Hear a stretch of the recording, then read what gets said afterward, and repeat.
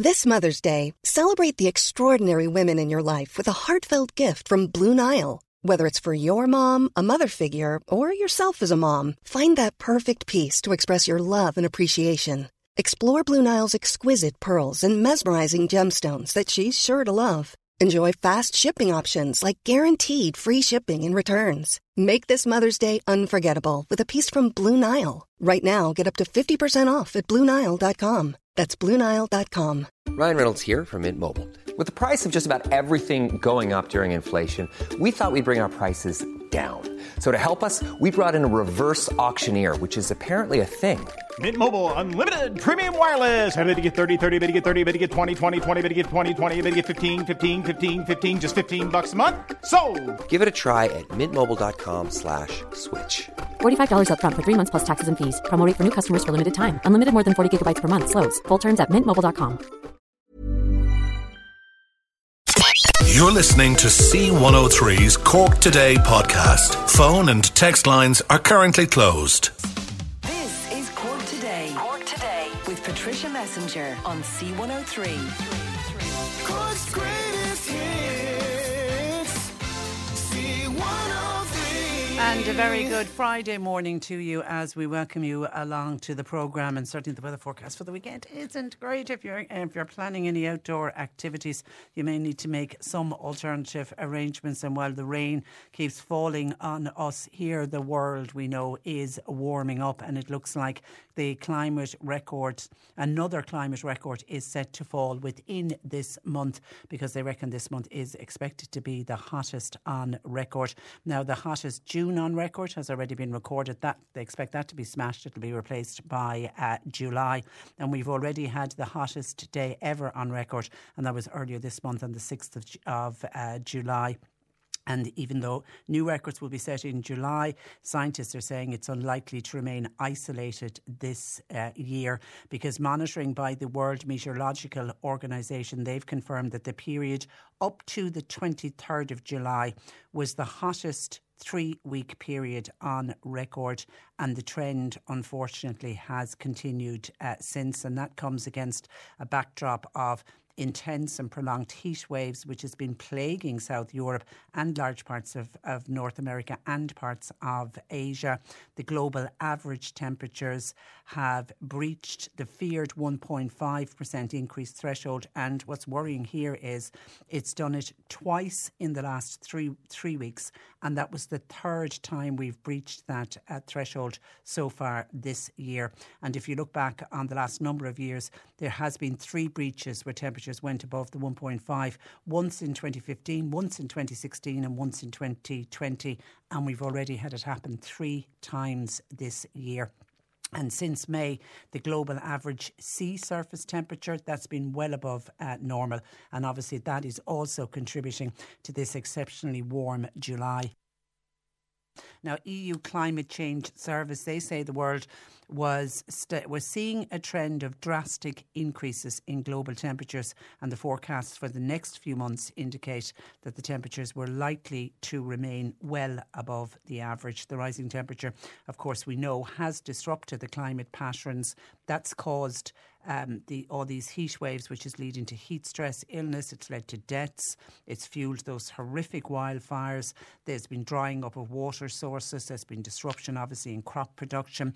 Travel and industry has been affected, particularly across the northern hemisphere this summer. It's also, in other parts of the world then, led to intense rainstorms. Massive damage has been caused by flooding, and some hail falls has also, we saw in Italy, I don't know if you saw those hailstones that fell. Some of them were the size of tennis balls. They were absolutely huge. The extreme weather, which has affected millions of people in July, is unfortunately now, we're being told, the harsh reality of climate change, and it's a foretaste of what's to come in the future. The EU Climate Action Service is saying the need to reduce greenhouse gas emissions is now more urgent than ever, and climate action is not a luxury anymore. It simply is a must. impact, and we'll be doing our bit to try to help save our beautiful planet, our beautiful world in our Ours to Protect series, and we'll have that at about 11:45 today. Bernie's taking calls at 0818 103 103. Lots of newspapers again picking up on the story of the very sad and sudden death of Sinead O'Connor, and it seems vigils to Sinead O'Connor were held in both Dublin and London last night. Flowers and candles have been placed outside her former home in Bray in County Wicklow. And of course there's been books of condolences opened up by the Lord Mayor of Dublin and also the Lord Mayor of Cork. A crowd of about 50 people gathered at the Irish Music Wall of Fame, that's in Temple Bar. And they just gathered yesterday to pay tribute, and fans came along talking about Sinead O'Connor, talking about how important she was to them, and many of them then started to sing her songs. Many spoke of the importance of her work as an activist, particularly her work with highlighting sexual abuse within the Catholic Church. And then there was a public gathering at the London Irish Centre in Camden, and that saw Ireland's Deputy Ambassador to Britain, Fiona Flood, among about 500 people who attended.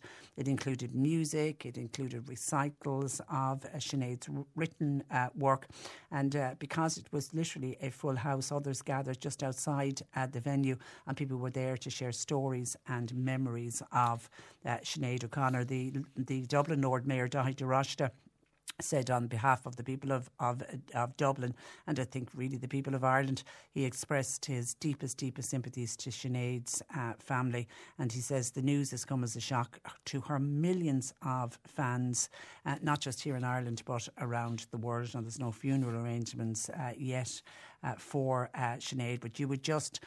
Listening to all the outpourings yesterday, there was part of me wishing that she was alive to hear all of the love and support that is and what is still out there for her. And as I say, the newspapers today full of various particularly other singers and musicians all paying tribute to her.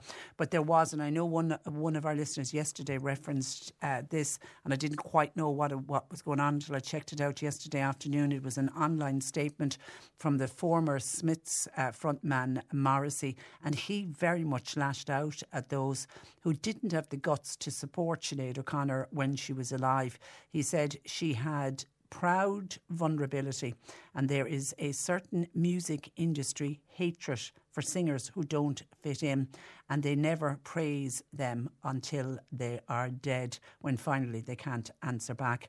He said the cruel playpen of fame gushes with praise for Sinead today, with the usual moronic labels of icon and legend. You praise her now only because it's too late. You didn't have the guts to support her when she was alive and when she was looking for you to support her.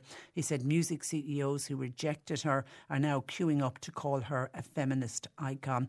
He said she was degraded, as those few who move the world always are.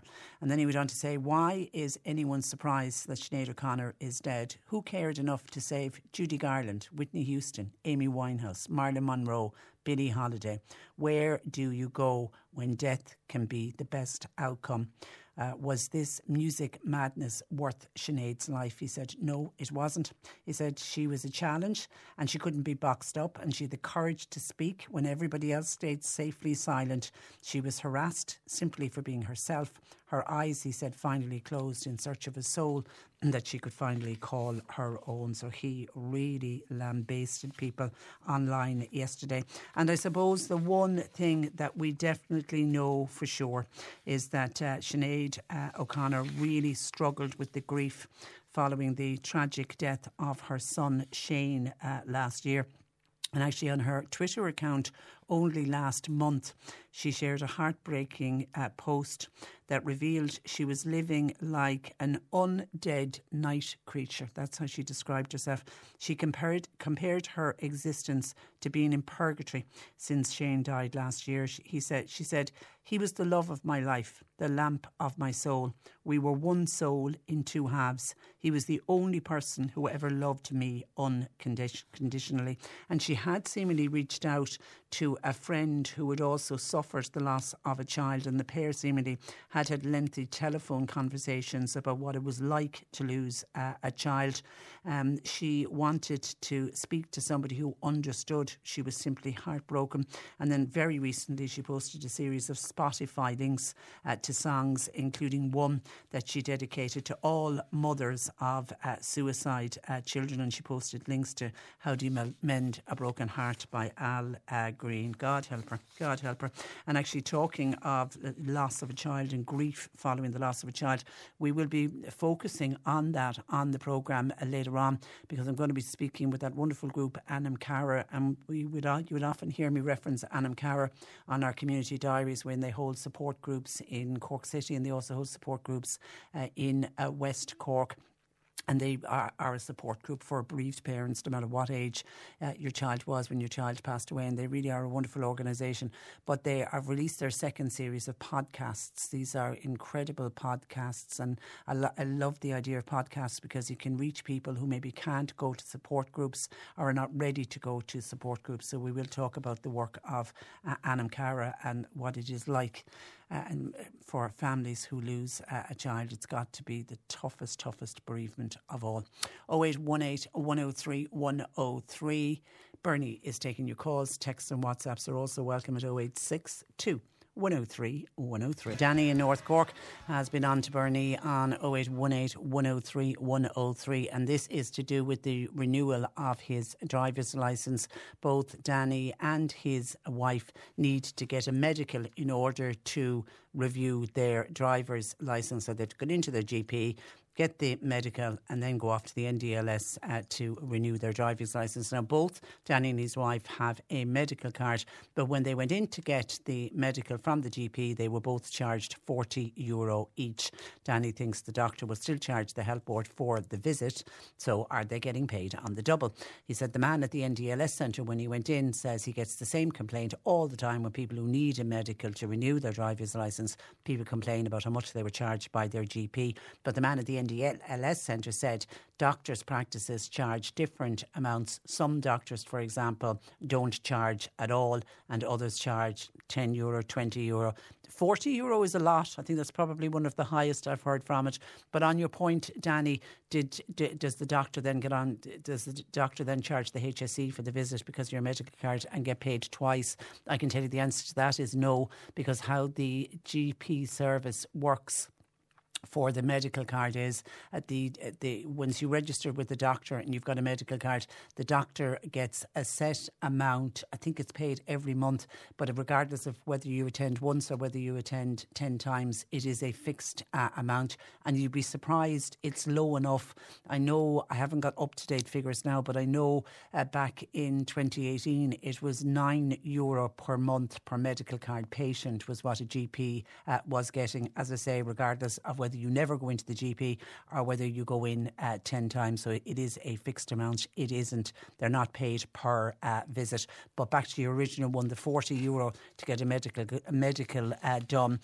To me, that sounds pricey. I don't know, maybe that's the standard of others gone. This is only for people now who need to get a medical in order to get their driver's licence renewed. I wonder how many doctors are not, because at one stage they weren't charging, but obviously costs have gone up for the GP practices as well. So charges have been introduced. It's a little bit like when you go now to get bloods done, you have to pay towards the courier that takes the bloods from the GP surgery up to the hospital in order to get tested. So charges have come in certainly in recent years. 0818 103 103. Bernie taking your calls. Cork Today on C103. Now, last night RTE Investigates broadcast a special undercover report revealing how some landlords in Ireland are seeking sex from often vulnerable prospective tenants in exchange for reduced rent or for free accommodation.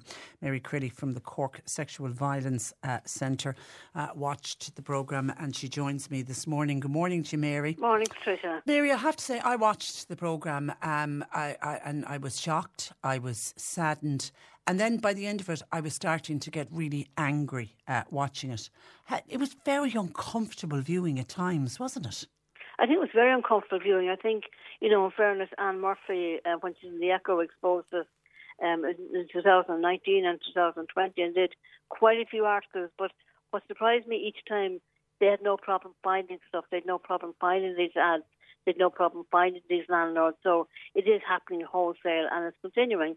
And over the years, we would have heard stories from people coming into the centre who say the landlord might have come into the room and said, you've no rent this month, I need my money, unless you want to have sex. And then sometimes they'd force themselves on people. So it is happening. It's not all just about the people who are putting the ads on. It is happening.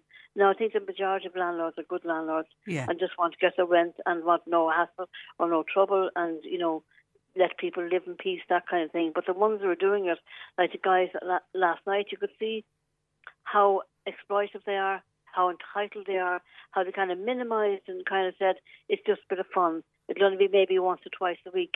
And there's no thought about how degraded that young girl would feel if she had to put herself through this or be with somebody she didn't want to be with. And the whole idea of consent doesn't come into it because, you're not really consenting. I heard somebody on the radio this morning kind of saying they hoped that these men, after watching it, would reflect on their behaviour. There's absolutely no way they reflect on their behaviour. This is the whole thing about them feeling they're entitled, they're offering something, they're doing you a favour. They're not delusional to know exactly what they're doing. It's about power and control. And I did welcome the programme last night because the way the housing situation is so chronic at the moment, young, vulnerable girls are really being put through the mill. Yeah, you see, that to me is the big problem at the moment. And if you have those men who would be willing to go down this route, they know the way the housing crisis is. So the fear would be that you will have more young women who might agree to the arrangement, so desperate to put a roof over their heads. And see, the roof over their heads might only be for a couple of weeks. They don't know. It's like even one of the guys in the film last night said, hurry up and make up your mind because there's two of them just throwing out and, there's a space and I'll take somebody else in. There's that kind of use and abuse and use them up and then kind of throw them out. And it's really about how these people feel after that we'd come across where they feel they couldn't come into us because, they would feel in their own way they consented, but still things was done to them that they didn't want done. The arrangement wasn't kind of kept to, and they feel such shame and such guilt, and they feel like they would have been better off really on the streets rather than be degraded in the way they were degraded. So it's all that we need to watch out for each other and keep an eye out if we see something that looks, not quite right. There's no harm in asking. The majority of people, I find in my experience, who are asked something and they say, God, that's not what it's like at all, this is the situation, would kind of say, but I'm glad you asked, because we do all want to watch out for each other. Yeah. And I think the one that made my jaw drop was I'm assuming they're married, the couple who were propositioning the young undercover reporter, but they initially put out in the ad that they were looking for a Ukrainian. I mean, that frightened the life out of me. It is, because they know they're the ones that are really lost and really vulnerable and really have nowhere to go. They know exactly what they're doing. And the whole thing, even about the older man who said, the story is, no, I'm taking you in as a student. Yeah. And neighbours will think I'm a great guy, kind of at this stage of my life. I'm taking somebody in because I really care. So we say nothing. It's all planned and premeditated. I didn't believe a word of it. But nearly every last guy said, this is the first time I haven't done this I didn't before. either. And still come out to my car, let's go out to the car. She said they all asked to go out to the car. Now, we think she had full support of her team, which you'd need doing that kind of investigation for a young, vulnerable girl. Yeah. Horrific going through that. Yeah, I read a piece from that young reporter actually yesterday online before I watched the programme, and she was saying even though she knew, that there was a camera watching her and she knew there was a producer and there was other people in the car, she was very nervous. She said she knew the position she was putting herself in, and that she said it did, cross her mind. Like, I don't need this accommodation, but it did make her stop and reflect just how vulnerable and how scared a young woman must be going into that situation. And I think she was so good because I think she did put herself in the position and of being that young person. I think she was brilliant in that kind of way. She didn't act her. I think she was the young person looking for a place. And so what you do, like with these guys who are so smooth, so charming, like none of them were kind of threatening, and they're making it out to be no big deal and were really nice.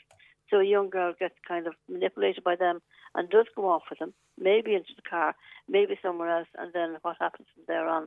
They've no rights. The legislation which is in place to do is not buying somebody for sexual exploitation, that same legislation could be used or could be amended. Now, I know Helen McEntee, who I think has done great stuff over the years, kind of saying she has to wait for some review to be done. Like, how long is that going to take? Surely to God, a small bit of legislation in to do it, renting properties. There's so much legislation about tax and everything else. They could put something in to protect the vulnerable. Yeah, because you're right. I've spoken countless times with Anne Murphy when she started this work in the Echo. She's continued it in the Irish Examiner. So it's not like something we watched last night and saying, "Oh, we've never heard about this before." And there was talks about this ban on sex for rent bill that was due to come in last year, but that's gone now. It went as far as committee, and then it was kind of dead. But one thing I do like about last night is that people watching it will see what the average manipulator, the average sex abuser looks like. Because the ones I come across in court or in different places, whether it's for stalking or harassment or whatever, that's exactly what they look like. You know, guys who manipulate everybody around them, who people will generally think couldn't be them. They're really nice guys because they've already nearly groomed the neighbours, like the old man, where people will think he's a good guy for doing this. So in one way I welcome that they could see it wasn't his hugs, it wasn't the people who you'd expect, you know, who have 20 people living in a house. It was the average Irish guy who had a room and who said, isn't this really handy? Have a very young girl in there and I can go in and have sex whenever I feel like it. Yeah, and you know, and it struck me because you know they're the average Irish man who you could be living next door to. He could be in your housing estate, he could be in the apartment next to you, and nobody would know what's going on. And involved in all sorts of community work and everything else, because they did come across as kind of charming, kind of decent guys. And I'll say it again, as I've said many times, the majority of men in this country are decent Irish guys, the ones like these who are doing it. And the whole entitlement that they felt that they could give a room to a young girl, especially a young girl, to abuse in whatever way they felt like it. And they won't call it abuse. They'll kind of say, sure, I'm doing her a favour. This is just a they're almost like we're benevolent. We're so great about what we're doing. Exactly. And there's been so much talk around, and rightly so, the topic of consent. And we hear a lot about consent. But there's no consent. No, consent has nothing to do with it. And I heard that being brought up in a few interviews today, and it's nothing to do with it because the power dynamic is there. So somebody isn't consenting. She's doing it because she's fearful of being thrown out, or because she can't tell anybody, or she already feels degraded and feels very caught and very tied. Consent doesn't come into it. And the ads and they're still there. These you go looking there for these ads. I mean, the websites putting up these ads need to step up and do more. I think they do. I think they need to take them down. I mean, if you see, you know, female only, sometimes I've seen that where it might be, you know, a house where there is 4 young girls and they want to keep it that way. Yeah, that's understandable, yeah. But these, like a single room in a house, and we only want the young girl, yeah. But to blatantly say, you know, reduce rent or no rent for additional services. It's just so blatant. And black and white. Black and white. I would love if the average person followed up on these ads, met these people and then exposed them. You know, because they are happening in Cork and Limerick and Galway, as they said, in Clare and different parts of Dublin. It's everywhere. Let's start looking at them and let's start keeping an eye on kind of what is happening. And if we see something we're unsure about, let's just ask. Because most people are okay being asked. The fear is that young, vulnerable girls have agreed to these arrangements. Not agreed, but have entered into these arrangements. And that's where the girls kind of that we would meet, not too many of them, but I have met a good few of them, just feel it's their own fault because they did enter into it. And then they might have ended up in STI clinic because they got some infection. Because you talk about young, vulnerable girls maybe who haven't, you know, maybe been sexual or have any of that kind of stuff going on in their life because of their situation. Some will be quite raw and quite vulnerable and they don't know what to expect. They don't know, especially in situations like that, they don't know what they can say no to. Like in a different relationship, a consensual relationship, a girl can say no if the guy wants her to do something that she's uncomfortable with. And I'm sure that happens, you know, in different relationships. But in these kind of arrangements, the girl can't say no to what's been happening. The guy might say, I just want normal or straight services, but he can demand wherever he wants. Yeah, and the power is with him. No. Yeah, the power is with him. Exactly. All right, okay. Listen, Mary, thank you for that, and thanks for joining us. Good morning to you. That is Mary Crilly, bye-bye, of the Cork Sexual Violence Centre. Did you watch the RTE Investigates programme last night? As I say, I was particularly shocked at the married couple, the last couple that the young journalist went undercover with. And, you know, it appeared to me like the wife was pushing it more than anything, but it was just truly shocking because their initial ad, they had looked for somebody from Ukraine, so they were really targeting somebody who perhaps fled the war and had no family with them and, you know, might have had little or no support. That, to me, was a really, really scary one. Somebody said those men should be castrated. See, the thing is, at the moment, because we don't have a law to ban, there's no law that defines that it is wrong to ask for sex for rent, because that bill, as Mary said, only got to committee stage last year, and I think it's all being reviewed at the moment. So we need that on the statute books so that if it happens, and when something like that happens that we saw last night, somebody can be brought before the courts. Your thoughts welcome to 0818 103 103. You can text or WhatsApp to 0862 103 103. Cork Today on C103. Now, Us Cork is a project that provides support to all adult victims of domestic violence, and they've teamed up with Cork's Gay Project to assess the need for support for gay and bisexual men who may be experiencing abuse or control within their relationships. To discuss the Reach Out survey launched to coincide with Cork Pride, I'm joined by Dr. Angela O'Connell, who is development worker with Us Cork. Good morning to you, Angela. Good morning, Tricia. And you're very welcome to the programme. I suppose for many years domestic violence against women wasn't spoken about, and thankfully it is spoken more now. Do you feel it's the same though for gay and bisexual men, that it's very much a hidden problem? Oh yes, very much, and exacerbated by a number of factors. We all know that gay men, gay, bisexual men, LGBT people as a whole experience discrimination and microaggressions, aggressions, victimisation, and have done, although we hope things are getting better. But these have pushed issues internal to the community into the background for a number of reasons. Yeah, and for those reasons, these men would find it very difficult to come forward and say, "I am a victim of abuse." Yes, exactly.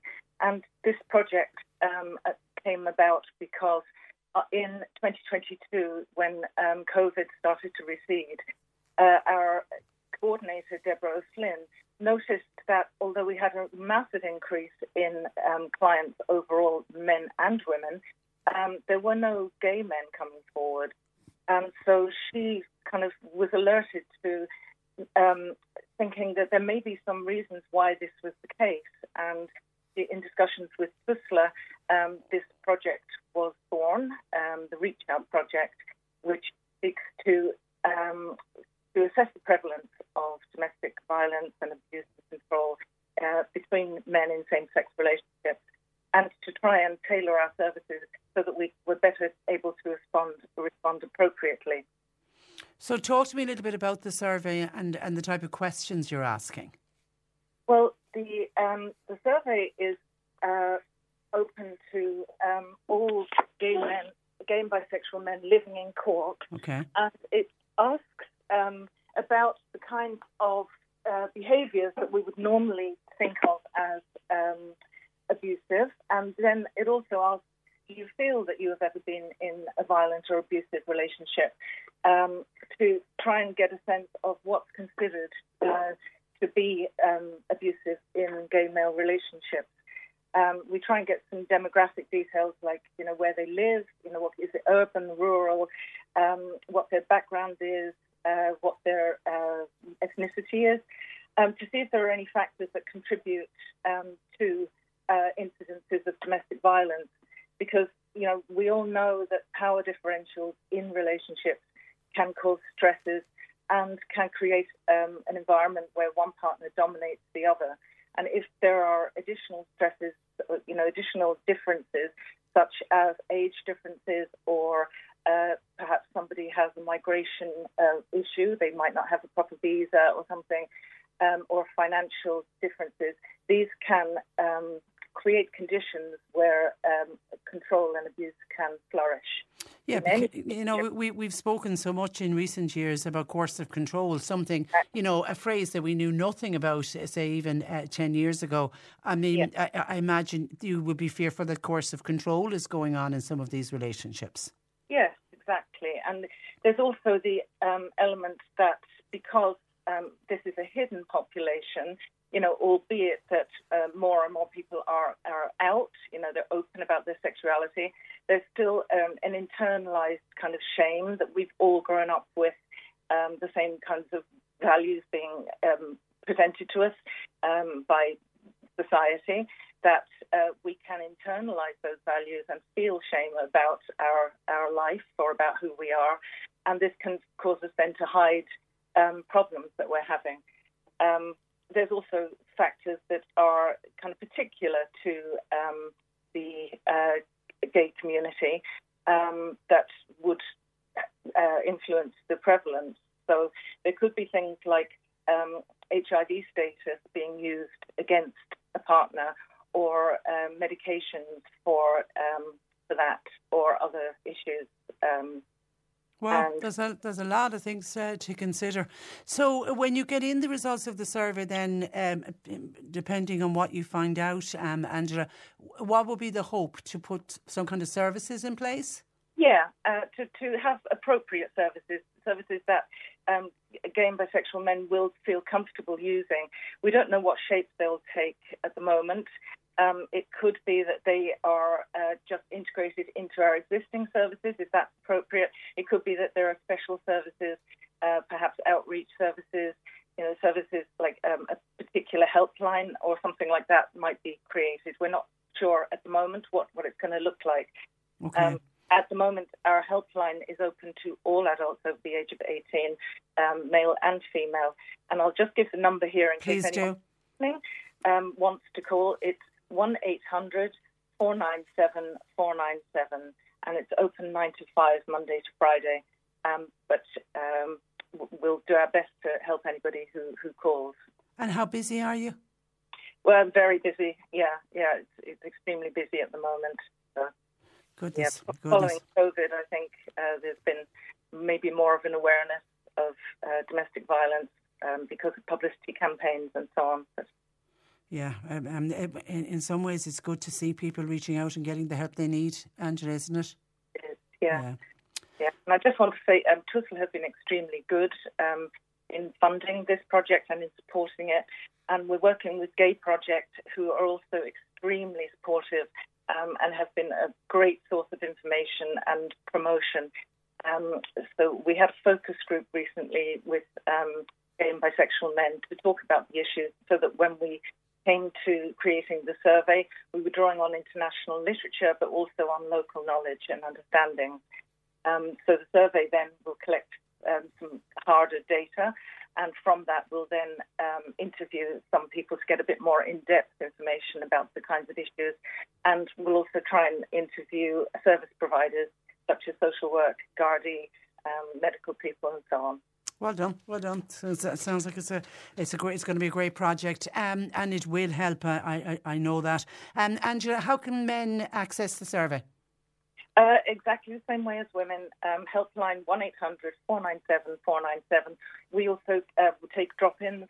So if you're walking past South Main Street, we're very near Shake Dog on South Main Street, so you can just walk in during office hours and somebody will either make an appointment or see you there and then. Okay, and access to the survey?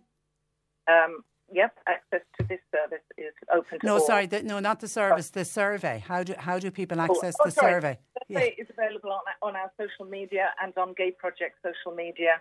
There's a link there to the information and consent form and to the survey itself. Okay, and have you a timeline on when you hope to have the survey completed? Yes, we're allowing 2 weeks. 2 weeks. And after that, then we'll start on the interviews. Okay. Listen, good luck with it, Angela, and thank you so much for joining us this morning. Okay, thank you so much. Good morning to you. Bye-bye. That is Dr. Angela O'Connell who is the development worker with us Cork. And as I say, if you any gay or bisexual man, please take part in that survey, whether you've been a victim of domestic violence or not. As I say, you can access the survey details on the Gay Project website. 0818 103 103. Bernie is taking calls, texts and WhatsApps are also welcome this morning. 0862 103 103. And Finbar Sheehan has sent in a text to say, Patricia, will you wish my dad, Matty Sheehan, a very happy birthday for today. He reared 13 of us in the toughest of times and he gave us the best childhood memories. Isn't that a lovely text? That's from Matty's son, Finbar. So happy birthday to Matty Sheehan. On the programme, the last number of weeks, and indeed they say the last number of months, we've been discussing fears that people have locally about their South Stock service, particularly people in the Fermoy, Mitchelstown area, even though we've addressed concerns for people in Kanturk. We were also speaking about people in West Cork. But in the Fermoy and Mitchelstown area, there's a local group who've got together and they have a petition that they're looking for people to sign to save the South Stock service in that area. And of course, it serves a huge hinterland as well. This isn't just of concern to people who live in Fermoy and Mitchelstown. So today, as we speak, they are outside SuperValue in Mitchelstown looking for people. If you have worries and concerns about the South Stock service in your area, they're asking you to please sign the petition, and they're there until 4 o'clock this afternoon. And then tomorrow, Saturday, they will move to Fermoy and they will be outside the Centra in Fermoy from 10 o'clock tomorrow morning until 4. So people in Mitchelstown and Fermoy, if you have concerns about your South Stock service, an opportunity for you to sign that petition. Coldplay tickets. Are you a fan of Coldplay, or have you a fan in the house? If so, you will know that Coldplay are going to, they're one of the most iconic, I suppose, UK bands, and they were originally booked to play 2 dates in Croke Park next year, 29th and 30th of August, but the pre-sale tickets went up earlier this week and demand was huge, and very quickly they added 2 further dates. So it's 4 dates in total, 29th and 30th of September of August, and then they're also going to play on the 1st and 2nd of September. So there was pre-sale tickets earlier this week, and I think when the pre-sale tickets went up, I mean, there was massive outpouring on social media with, you know, fans reporting that there was 200,000 fans ahead of them in the virtual queue on Ticketmaster, and that obviously straight away signals the fact that demand was going to certainly sell out for the 4 nights. But we were told, and people were told, that for the pre-sale 10,000 tickets per concert would be sold, and then the rest would be left for general sale. And this morning at 10 o'clock, the Coldplay tickets went on general sale, and there was people up early this morning with every kind of laptop and phone and tablet and iPad that they could get their hands on, all ready to log in, giving themselves as many chances as possible to try to get Coldplay tickets.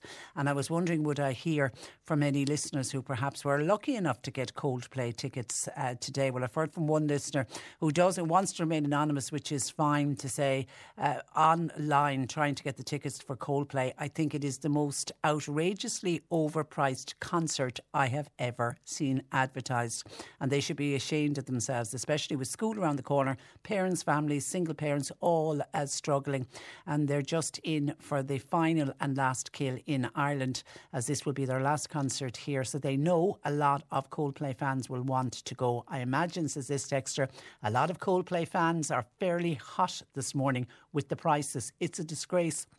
Shame on them and shame on Ticketmaster for the glitches this morning. That hasn't been helping the situation. Bring back humanity. And the listener has sent on a screen grab of tickets that she did get offered. And they were tickets in either, she had a choice, great choice. It was the Cusick stand, lower and upper tiers. She could go to the Hogan stand. Anyway, the price of the tickets, the best available tickets by the time she got through, was €980. €987.85. Now, I'm €987.85. And I know somebody's going to say, how many tickets is that for? That's for one ticket. And obviously nobody goes to a concert on their own. So if there was two of you going, about $2,000 for tickets, absolutely ridiculous. So obviously our listener has declined those tickets and has gone back on again to get back into another queue to see if she can get more reasonably priced tickets. So when she's gone back into the queue, her position in the queue now is 151,027 people are ahead of her. That is just crazy. So while the news was on at 11, I took a quick look on social media to see what was going on with the Coldplay tickets. Needless to say, Coldplay Dublin is trending on Twitter. And I saw one person saying they definitely must have oversold in the pre-sale. How are there limited tickets available after 6 minutes when there was only 4,000 people in front of me in the queue? This is absolute greed and it's incompetence by Ticketmaster. And once again, there are a slew of people talking about the glitches in the system when it comes to Ticketmaster. And we already saw it earlier with the Taylor Swift tickets, and now we're seeing it again with the Coldplay tickets. And I think for fans, you know, for people who are real, genuine fans, it is just so difficult. And there's messages popping up on people's screens saying ticket availability is now extremely limited.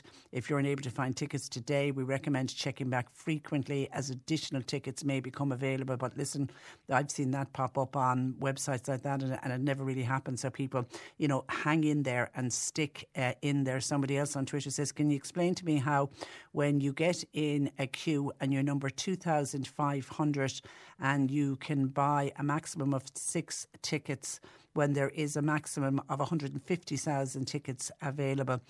When you get in, then they are all sold out. All the low price tickets are sold out, and then suddenly you'll get offer tickets and they'll be nearly €1,000. Who would pay nearly €1,000 for a ticket? No matter how much I loved the act, I really don't know if I would be paying €1,000.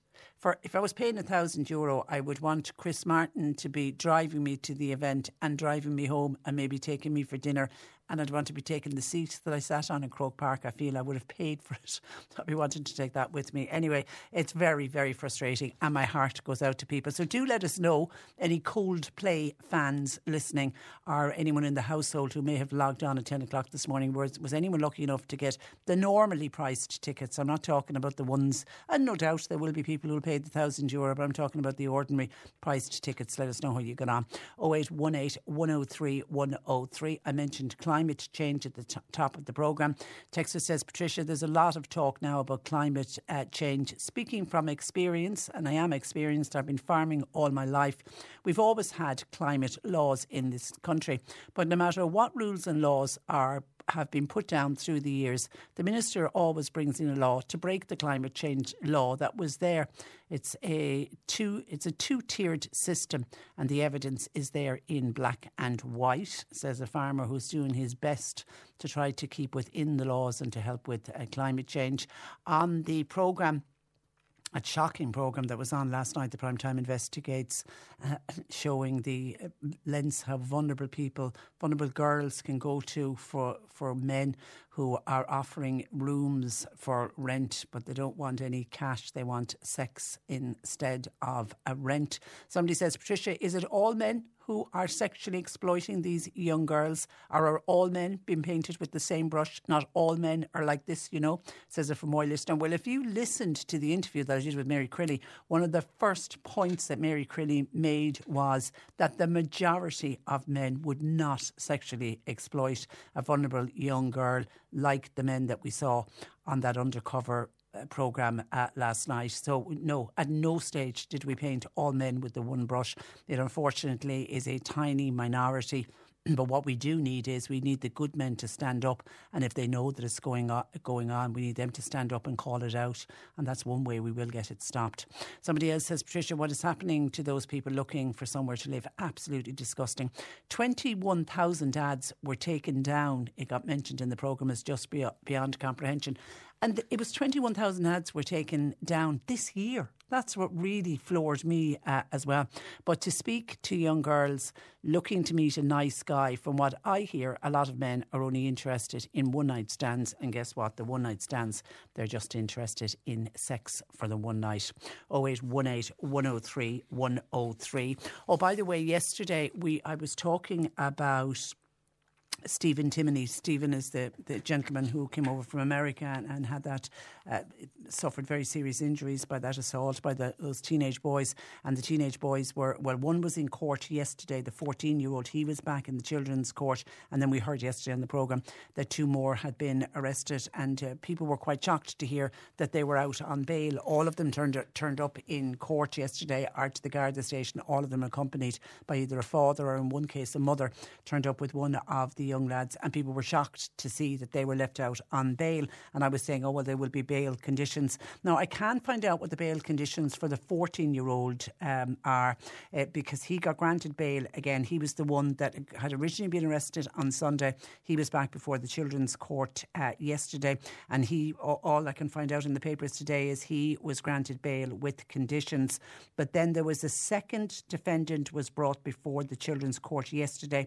This time it's a 15-year-old.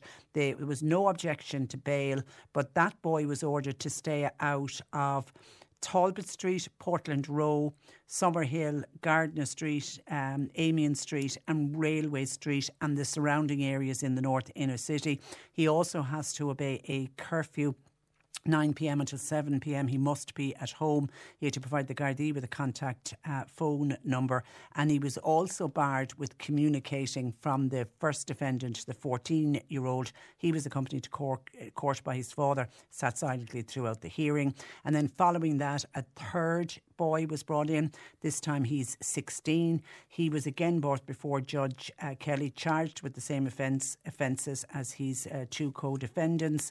He also, there was no objection to bail. He again has to obey a 9 p.m. to 7 a.m. curfew. He also has to provide a mobile phone and be contactable 24 hours a day. And he's also been told not to associate with the co-defendants. And he's to stay off Talbot Street, Railway Street and James Joyce Street. Now, that boy was accompanied by his mother. Now, his mother did interact with the judge, and she was looking for some clarity around the bail conditions. So I suppose she was just trying to make sure that her son will do exactly what is being asked of him by the court. And none of the boys, by the way, have indicated a plea at this stage, and they now will not appear back in court until the 5th of October. And it will be the 5th of October when we'll hear the DPP's directions in the case. Legal aid, by the way, was granted to all 3. And a decision has still yet to be made as to whether the case will remain in the Children's Court or whether it will go forward to the Circuit Court. And this is an important one, because if it goes forward to the Circuit Court, then there's much broader sentencing powers than if it stays in the Children's Court. And I'm wondering, are they waiting to see how Stephen Timoney recovers? We know now that it does look like he's going to lose his eye, but the big worry and the big concern is he going to be brain damaged? I mean, will he be left, that his life will never be the same again? And I suppose only time will tell. So maybe they're waiting on that. But I know certainly when I mentioned it earlier in the week, people were saying it shouldn't be at the Children's Court. It's much too serious offence. They could have killed this man. They literally could have killed this man, and that it should go before the Circuit Court. But that was just an update. I did say I would look into that yesterday afternoon, and I am hearing today that the government have announced an extra €10 million in funding, and this is for Garda overtime in Dublin. The Justice Minister has made the money available immediately, and that is obviously to put more Gardaí on the beat. But the big problem they're going to have there, and I saw the Garda Representative Association, the GRA, while they welcomed the announcement, they said the overtime has been offered because there simply isn't enough Gardaí to police the streets. But a problem that they're going to have is trying to get the Gardaí to do the extra overtime, because many of the Gardaí are saying they're absolutely fatigued and exhausted and burnt out at the moment. So a lot of them mightn't have the appetite for working additional hours. And while we wait on extra Gardaí to be trained, 87 new Garda will graduate from the Garda College in Templemore today. There's another 180 beginning training on Monday. And Helen McEntee says if they maintain that momentum, and we don't know if they will, they'll be on track for 800 new recruits this year. But that, of course, is going to be 200 fewer recruits than was promised in the last budget when they set a target of 1,000 new Gardaí to be trained this year. So that's going to be missed, and it's going to be missed for the second consecutive year. It's just getting harder and harder to get people to sign up and train to be members of An Garda Síochána. 0818 103 103. Bernie taking your calls. C103 Jobs. General operative is needed for the installation of ventilation systems and general site workers in the Mallow Cork area. Call 086 083 2611. Early years educator is needed in the Bantry area. CVs please to kalekill.childcare@gmail.com. CE schemes are available in Dromina Village. Duties will include general maintenance, repairs, caretaking and upkeep of village facilities. Now it's for both indoors and outdoors. More information by emailing Evelyn on evelyn.o'keefe@dealvalley.ie. And Carney's Centra in Ballydesmond are looking for full-time deli manager. Call 064 775 110. You'll find all the details and more job opportunities by going online now. Just go to c103.ie/jobs for more. This is C103. You're listening to C103's Cork Today podcast. Phone and text lines are currently closed. Cork Today on C103. Now, a group of prisoners in Mountjoy Prison have rolled up their sleeves to help an initiative to restore unwanted bicycles to be gifted to Ukrainian refugees who are living here since the Russian invasion. Former champion cyclist Paul McQuaid is the brainchild behind the Good Bike project, and he joins me this morning. Good morning to you, Paul. Hi, Patricia. And you're very welcome to the programme. And I remember when you started this, I remember we were talking about it, saying what a fantastic initiative it is. And I can't believe you've kept going to the point where I believe this week you gave out your 2,000th bicycle. That is just incredible. Take me back as to how it all started. It all started a year and a half ago when Ukrainians started arriving in Ireland. I had been fixing bikes for frontline staff workers for free right throughout COVID, and I fixed hundreds of their bikes. And I got a text message one day from a friend of mine saying that this lady had arrived with her two kids, and they were staying in the Hilton Hotel out in the airport, and she had just gotten the two kids into a school. But the school was a 45-minute walk away. So she asked in this Facebook message, would anybody have two bikes? So that was on a Sunday morning. I couldn't give her bikes on the Monday, but I texted her and I told her that I'd give her three bikes, two for the kids and one for herself, my own bikes. And the effect that had on the Tuesday when I delivered those bikes out to the hotel was it was a kind of a life-changing experience for me. I've been around bikes all my life, and the value of a bike to me is more than just a toy. It can fundamentally change your life for the better in loads of different ways, and I get that, I always have. A bicycle is a bigger deal than just a bike, you know. Yeah. So anyway, when I was cycling home, I brought the three bikes out on my cargo bike, and when I was cycling back to Dublin, I thought, okay, I'm going to have to do something more. There's going to be more Ukrainians arriving, and this is very early on in the war. You know, there's only a few Ukrainians. It's all brand new to us, so I talked to my partner Kelly when I got home and said, look, that was pretty cool what I experienced there. What do you reckon on we give a load more out? And she said, okay, let's go for it. And we set ourselves a target of 100 bikes. And a few weeks later, we hit 100 bikes. And I think I was talking to you when I was at 250 bikes. And then it went to 500. And the Dutch ambassador... If you thought the only way to get a more defined jawline with natural-looking results was through surgery, think again. Juvederm Volux XC is a non-surgical injectable gel filler that improves moderate to severe loss of jawline definition and can help you achieve natural-looking results with little downtime. Even better, this improved definition lasts up to 1 year with optimal treatment. No maintenance required. Improve jawline definition for a smooth, sculpted look with Juvederm Volux XC. For important safety information information and to find a licensed specialist, visit Juvederm.com. That's JUVEDERM.com. Not for people with severe allergic reactions, allergies to lidocaine, or the proteins used in Juvederm. Common side effects include injection site redness, swelling, pain, tenderness, firmness, lumps, bumps, bruising, discoloration, or itching. There's a risk of unintentional injection into a blood vessel, which can cause vision abnormalities, blindness, stroke, temporary scabs, or scarring. Talk to a licensed specialist to find out if it's right for you. This Mother's Day, celebrate the extraordinary women in your life with a heartfelt gift from Blue Nile. Whether it's for your mom, a mother figure, or yourself as a mom, find that perfect piece to express your love and appreciation. Explore Blue Nile's exquisite pearls and mesmerizing gemstones that she's sure to love. Enjoy fast shipping options like guaranteed free shipping and returns. Make this Mother's Day unforgettable with a piece from Blue Nile. Right now, get up to 50% off at BlueNile.com. That's BlueNile.com. The Ukrainian ambassador kindly visited my place here and presented the 500 bike, and we thought that was, a big deal. And then we hit 1,000, and then Ryan Tuberty kindly presented the 1,500 bike. And last week we gave out our 2,000 bike, and we had a few ambassadors here and a few people to mark the milestone. You could never have realised that, Paul, when you started this. No, absolutely not. Genuinely. So then, pretty early on, the Irish Red Cross got wind of what I was doing, and they've been very, very helpful and very supportive. And Liam O'Dwyer, the then Director General, he actually cycled his bike every single day of the week, and he thought what I was doing was cool. And he got me into his office one day, and he said, "Look, how can we help you get some more mechanics? Because I've been doing all this all the mechanics on every one of those bikes on my own." So I said, "Good man, I like where you're going there, and come up with a few ideas." And he said, "I know the governor of Mountjoy Prison," and he said, "Leave that one with me."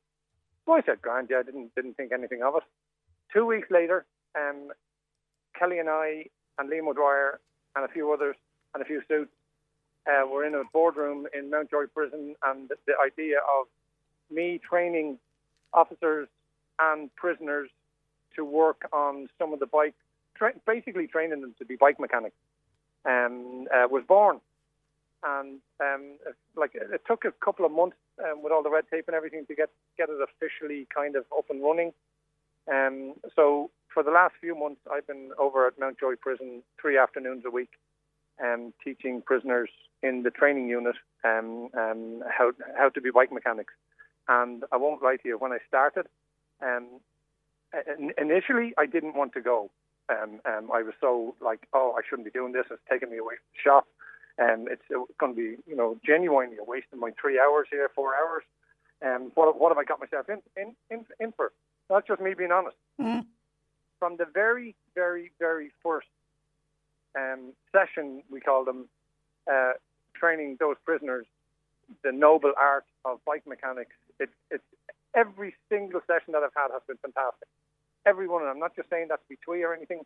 The positivity, the productivity, the excitement, the buy-in, the dedication, the intent, it's all good with regard to, because, and by the way, these prisons know that all these bikes that we're restoring are going to Ukrainians, and soon they'll be going to other nationalities. But all I can do at the moment is try and get through my waiting list of Ukrainians. And what I love, Paul, about it is it's giving those prisoners a sense of purpose, but you're also giving them a skill that when they get released from prison, they'll take with them. Oh yeah, I've even been talking to a few suits, and we're looking at possibly giving a prisoner who goes through this program a bike that he restored, and off they can go and do Deliveroo or whatever. Yeah, it's great. It's a win-win. Yeah, it's a win-win all around. And I was on. You've got a fantastic website. I would direct anybody to go towards the Good Bike Project website, and you've got pictures of the Ukrainian children and adults who've received the bicycles, and I can see a lot of them have come to us here in Cork. They make a huge difference, don't they, to the refugee? Yeah, I mean, we all know that they're staying in places 4, 5, 6 kilometres out of town. Yeah. Like I don't need to bang on because I've done enough banging on about the value of a bike. These bikes are making a huge difference to these people's lives. And when don't even talk to me about kids getting their first bike and everything, and kids, birthday kids and everything. Like so that's why I've stuck at it, because Kelly and I are the ones who are getting the emails and text messages from the mothers, thanking us in no uncertain terms for the bike that we've given either them or just the kids. I could tell you stories that would break your heart right now. Good stories, but it would take too long. I know. It's a bike is more than just a bike. It is, yeah. I've always said it, and like the whole upcycling of bikes that have been lying in garages. That's my next question, because when I was looking at the photographs, these bikes look brand new. I mean, they're in pristine condition. Talk to me about. They're not always coming to us in Bristol. I know, yeah. Tell me about these are bikes that were left in people's sheds, dumped somewhere, and you can bring them out. I mean, you're straight away thinking of the circular economy and how good this is for the environment, rather than a bike being thrown away. It's getting a new life and somebody else to use it. Yes, like some of the bikes we get and we collect are can be over 20 years old. Over 20 and 30 years ago, they made bikes to last. Just because a bike has been lying in somebody's garage for the last 15, 20 years does 100% not mean it's dead.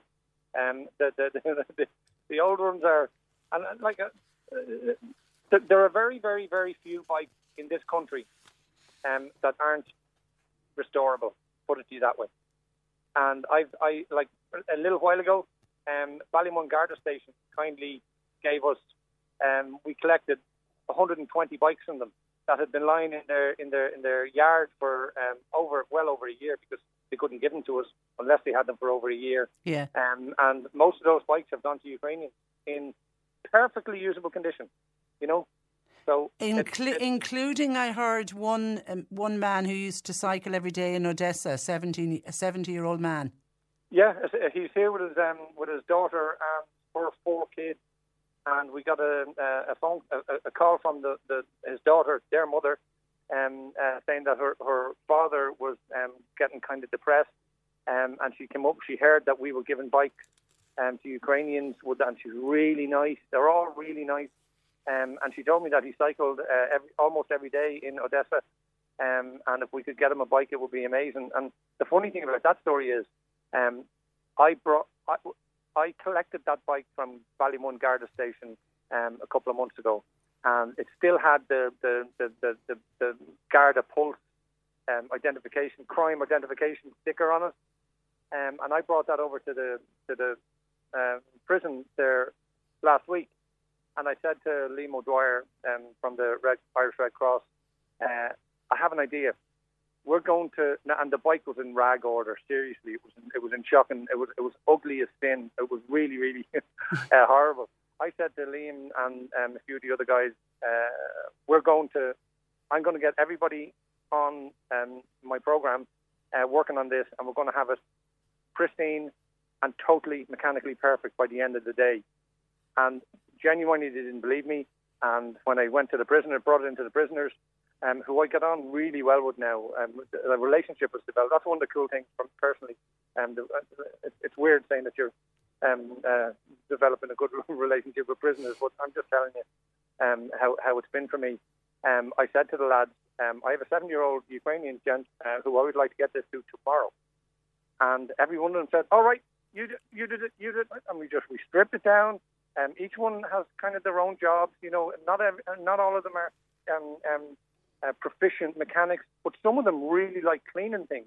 So that's great. Everyone has a skill. And everyone has a skill, and everyone is comfortable doing something. And the bike was stripped in no time, and a couple of the lads were working on this, and everybody had their own jobs to do. And by the end of the day, I literally cycled that bike from Mountjoy to my house and back into the shop the next morning And we gave it to the gent, and he was just delighted. God help him. God, Yeah, I mean, really, and really you cool just bike. and you just think of him in his beautiful city of Odessa, which has been devastated lately. And you think of him cycling around, and he had a love of cycling, obviously, when he was at home, and because of you now, he can get back up on his bike again. It's fantastic. Listen, I could speak to you all day, Paul. It's a fantastic project. Once again, well done to you. And people can donate to help you, because obviously there's a cost involved in doing up all these bicycles. Yeah, there's been a pretty hefty toll on the old skyrocket, but I'm getting support from the Irish Red Cross now. Brilliant. And Dennis O'Brien's company, Octavo, have said that they'll come on board and help. So, I need help now. Okay, and people can go on to. I can't keep going. The good bike. The way it has been. The Good Bike Project. I don't want to be moaning now. It's been a hard year. No, you're not. You're not. Thegoodbikeproject.com, and there is a donate button on that. Listen, Paul, we'll speak again in the meantime. Continue good luck with the fantastic work that you are doing, and so we have a nice positive story on a Friday. Thank you for joining us. Thanks a million. Bye-bye. Good morning to that is Paul McQuaid, former champion cyclist, and his work with the lads in Mountjoy Prison and getting old bikes. And I love the whole thing of the circular economy again, and getting bikes that are just dumped in sheds or dumped in the back of Garda stations, never to be used again, and suddenly you strip them all back down and you get them all back up in perfect working order. And then the Ukrainians who are living with us at the moment get to use them. It's a great news story. Well done to Paul. You can text or WhatsApp us to 0862 103 103. Cork Today on C103. And we're stronger when together. Ours to Protect, brought to you by C103, the IBI, and funded by the Comisiún Naman with the television licence fee. Check out ourstoprotect.ie for more info. This week on Ours to Protect, we will speak to a marine environmental charity passionate about saving our seas and sea creatures from plastic pollution through regular fun beach cleaning. Flossie and the Beach Cleaners is a registered marine environmental charity and an ever-growing group of marine enthusiasts. Founded by Harriet Donnelly and her daughter Flossie, they believe that through regular fun beach cleaning, junior and senior school workshops and clean-up events, they can make a real difference whilst educating children in a fun, stress-free way, which Harriet explains. We kind of like to cover as many DESH schools around the country as possible, giving free school workshops to the children in positive, kind of happy beach cleaning and climate change education to help them feel they have a future and that the planet isn't all doom and gloom. Packaging and small items make up 80% of plastic waste around Europe's beaches, with some of the discarded pollutants lasting up to 500 years. Those are some of the findings from the European Environment Agency in 2023, as it warned plastic waste generation in the continent is growing at an even faster pace than economic growth. Flossie and the Beach Cleaners have removed tons of waste over the years. 70% of the planet is covered in water, and the beaches, the plastic pollution that washes up on our beaches and that is in fact just choking our oceans, releases an extreme amount of toxic gases, which unfortunately do an awful lot with not helping towards climate change. So that's why we clean the beach. We want to protect all the marine life. Ireland is covered by some of the most incredible marine life that people wouldn't even know about. So we want to do what we can to protect marine life and save the planet. Flossie and the Beach Cleaners have a big event taking place this weekend, the Big Weigh-In, which is an annual environmental clean-up event with the goal of collectively removing as much pollution from our rivers, canals, lakes and beaches as possible during the set time. We have, I think, 4 locations in Cork where our volunteers are cleaning up, have signed up for clean-ups. So it literally is a case of if you want to join in, we'll be putting up on our social media where the clean-ups are in each county. Otherwise, if you want to get involved on your own, you can just, we've got about 2 days left. You can sign up and we send you out your own clean-up pack, your sustainable clean-up pack, which you can reuse to clean wherever you want. And then we weigh the rubbish, take lots of fun photos, and photo anything weird and wonderful, which is most important. And then we post it. And the first year we did it, we got over 4 tonnes off the island of Ireland. Last year, we had nearly 500 volunteers and got just bizarrely only just a tonne. We thought there'd be a lot more, but this year we know there's going to be a lot more.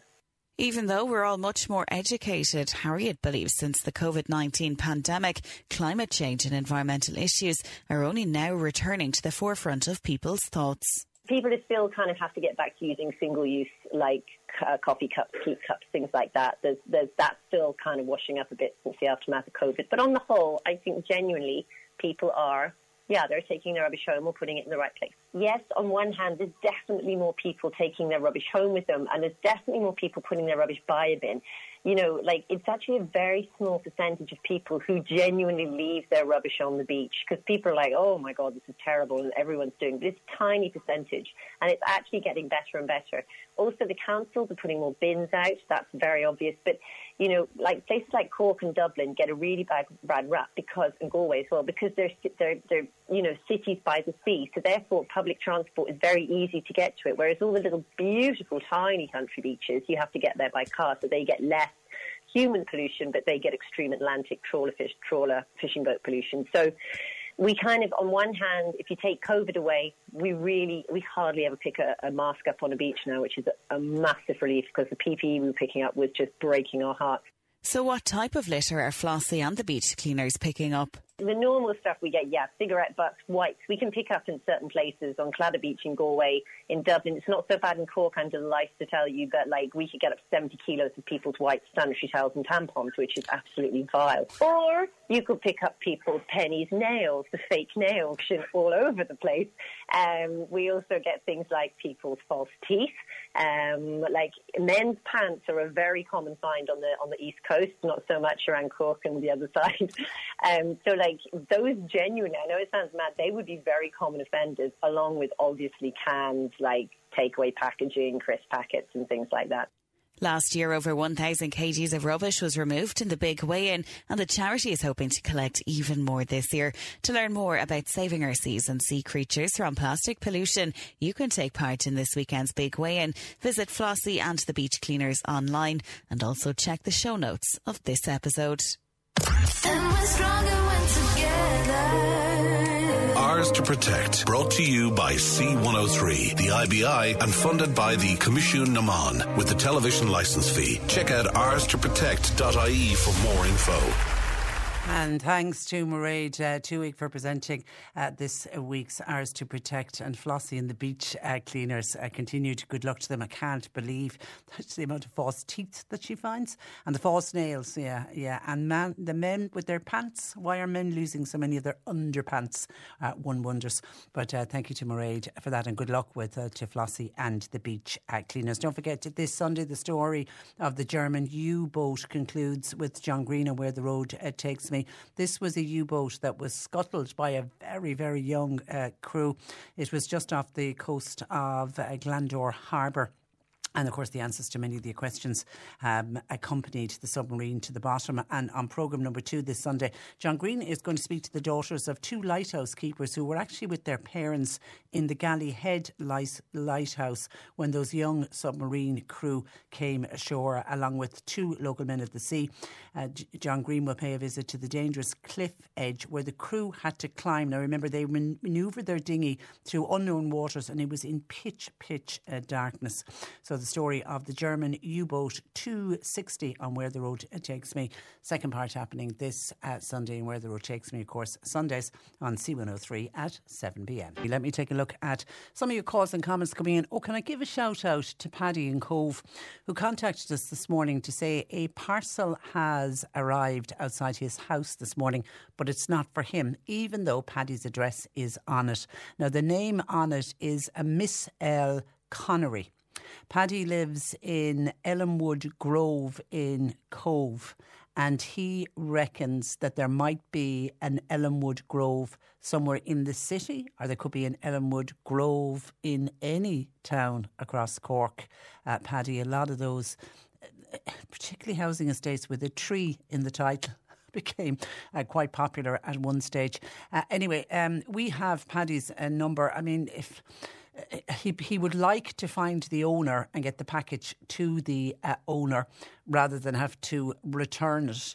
because obviously if it gets returned, there's a delay with Miss L. Connery waiting for her package to arrive. So does anybody know of an Elmwood Grove, except Elmwood Grove in Cove? Where else are there Elmwood Groves? And does anybody know of Connerys living in Elmwood Grove? And as I say, we have Paddy's contact details here. He's living in Cove, but we've got his contact details. Thanks for that, Paddy. Now, 0818 103 103, if you can throw light on that. A couple of people commenting on my chat with Paul McQuaid in the last hour about this initiative that he started, the Good Bike Project. I just think it's fantastic. And I remember talking with him at the start of it when the first trickle of Ukrainians started arriving. And, we started to realise many of them are living, they don't have cars with them. And, a bicycle can be fantastic, your mental health and for exercise and all of that. But just to simply get you from A to B. So we thought it was a fantastic initiative. I really didn't think that he'd get to 2,000 bicycles and still going. He's definitely isn't stopping. Micah says, Patricia, what an amazing man. The gentleman you spoke with, Paul McQuaid, what an amazing man he is. He is not alone helping provide bicycles for people who really, really need them, but also with the project and teaming up with the prisoners in Mountjoy. He's giving the prisoners a chance for the future. Fair play, Paul. And that's from Michael. And yeah, I think that's what I loved when I saw this follow-up story about where Paul had gone with this project. And when I heard about the Mountjoy prisoners, I just thought this is a win-win all around. And then that prompted Mary to say, in view of ongoing sustainability, Mary wants to know, are there any bike repair classes going on in the Clonakilty-Dunmanway area? Does anybody know of bike repair classes going on Clonakilty-Dunmanway area? If you do, let us know, please, and we can give it a shout out to Mary. And Jim says, because he heard Paul mention Ryan Tubridy, because he was on with the Ryan Tubridy show last Christmas on the Late Late when he was presenting, he was up to I think 1,500 bikes. Jim says, I wonder what Ryan Tubridy got for presenting the 1,500 bike. Don't say that. No doubt his agent got a good deal out. Jim. Seriously, I know he did a lot of charity work as well, and actually Ryan Tubridy did. Fair play though to Paul for this initiative, and Eamon Ryan should be thanking him for fixing and supplying these bikes for those who need and are using them. Yeah, because I strayed away. That's why I tied it in with the circular economy. These were bikes that were going to get dumped and ultimately could end up in landfill. So it's a win-win for the environment as well. Martin in Fermoy, this is on the attack on Stephen Termini, the American in Dublin, and the fact that we now know the 3 teenagers that were before the courts yesterday, they're all out on bail but with conditions. Martin says that vicious attack in Dublin on that American man, I think those guys who did that attack should be dealt with severely, deal with it severely so as to stop it from happening again. Well, I think that's why the push is it's before the Children's Court because of their age, 14, 15 and 16, but the decision hasn't been made. They can, even with children of that age, they can send it to the Circuit Court, and of course by upping it to the Circuit Court, they have much broader sentencing powers and much tougher sentencing powers than they would have at the Children's Court. We're going to have to wait, and I'm assuming we're waiting on the DPP for direction on that. Thank you for your text, Martin. And then on the Coldplay tickets, I wonder, can I check back in with the listener who contacted us initially to see, has she got the tickets yet? No, I think the last she had on it was the glitches in the system wasn't helping. Let us know if you get. I'd love her to get the tickets. This is the young girl who was offered tickets, €1,000, nearly 900. And what was the figure? I have it here in front of me. What was the figure? She got €987.85 for one ticket to go along to Coldplay. Patricia, there are over 100,000 people in the queue at the moment. I think I would prefer, and it might be cheaper, to actually get my tickets for a Coldplay concert in London, and it certainly would be cheaper for sure. I actually heard of somebody when Coldplay announced all these concerts.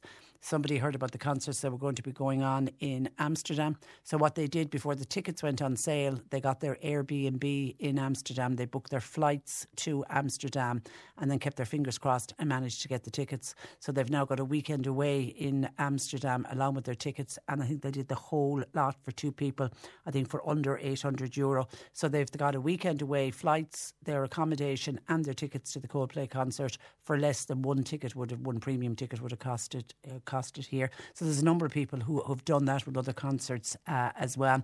And then somebody else says, Trish, most people are using multiple laptops and phones, and that's why the queue is so high. Tell people to log in every hour today.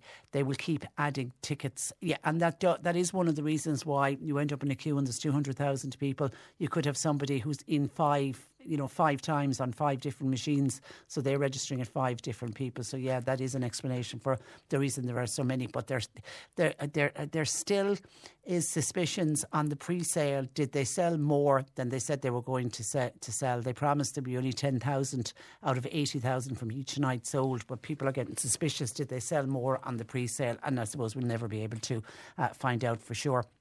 And then when I mentioned that you could get, some people were being offered tickets at up to nearly €1,000. Somebody said it's up to an individual, Patricia, themselves, whether or not, if you're a Coldplay fan, and whether you want to pay up to €1,000 for a ticket. If you're a die-hard Coldplay fan, and if you really want to go, then go, pay the money and enjoy it. Remember, it's great for the country and it's great for Dublin to have these big name acts arrive on our shores. Look at the spin-off from it and the amount of money that will be spent in Dublin across those 4 days. Sure, at the end of the day, it's the first summer where we actually have a normal summer again without any of the COVID-19 restrictions. We've enough of complaining with regards to the cost of living. And as for the listener who says with going back to school costs, etc., nearly all the families have gone on foreign holidays this year. And you're right, we do enough complaining. And there are people who will be well able to afford €1,000. And if they are, as you say, a die-hard fan, they won't think twice about it. But you can't say that every single family who's facing back to school costs and cost of living and all that, not every family has gone away on a foreign holiday. Yes, there are a cohort of people that have, but we live very much in a two-tiered society. We've people who are doing really well and are getting on okay. But then on the other side of the coin, we've got people who really, really are struggling. So let's not take away from them. They are people who wouldn't even be able to afford to look at some of the cheaper tickets for Coldplay. And that, unfortunately, is the reality. And then somebody else says, hi, Patricia, without even knowing it on the programme today, you have just explained why there are many young people today who have nothing in their back pockets and they are the ones expecting free houses, etc. Any person who would give €1,000 for a concert ticket deserves to be on the streets homeless. Oh, that's quite hard.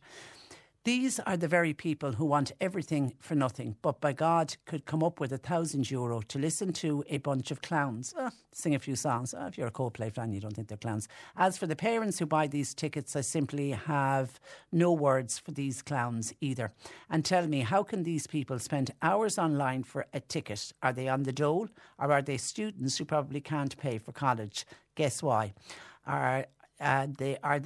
Guess why? Sure, they have to buy a concert ticket. We will let the taxpayer pay for the college. It's a great, great nation we have. So somebody not happy about anyone considering paying €1,000 for a Coldplay ticket.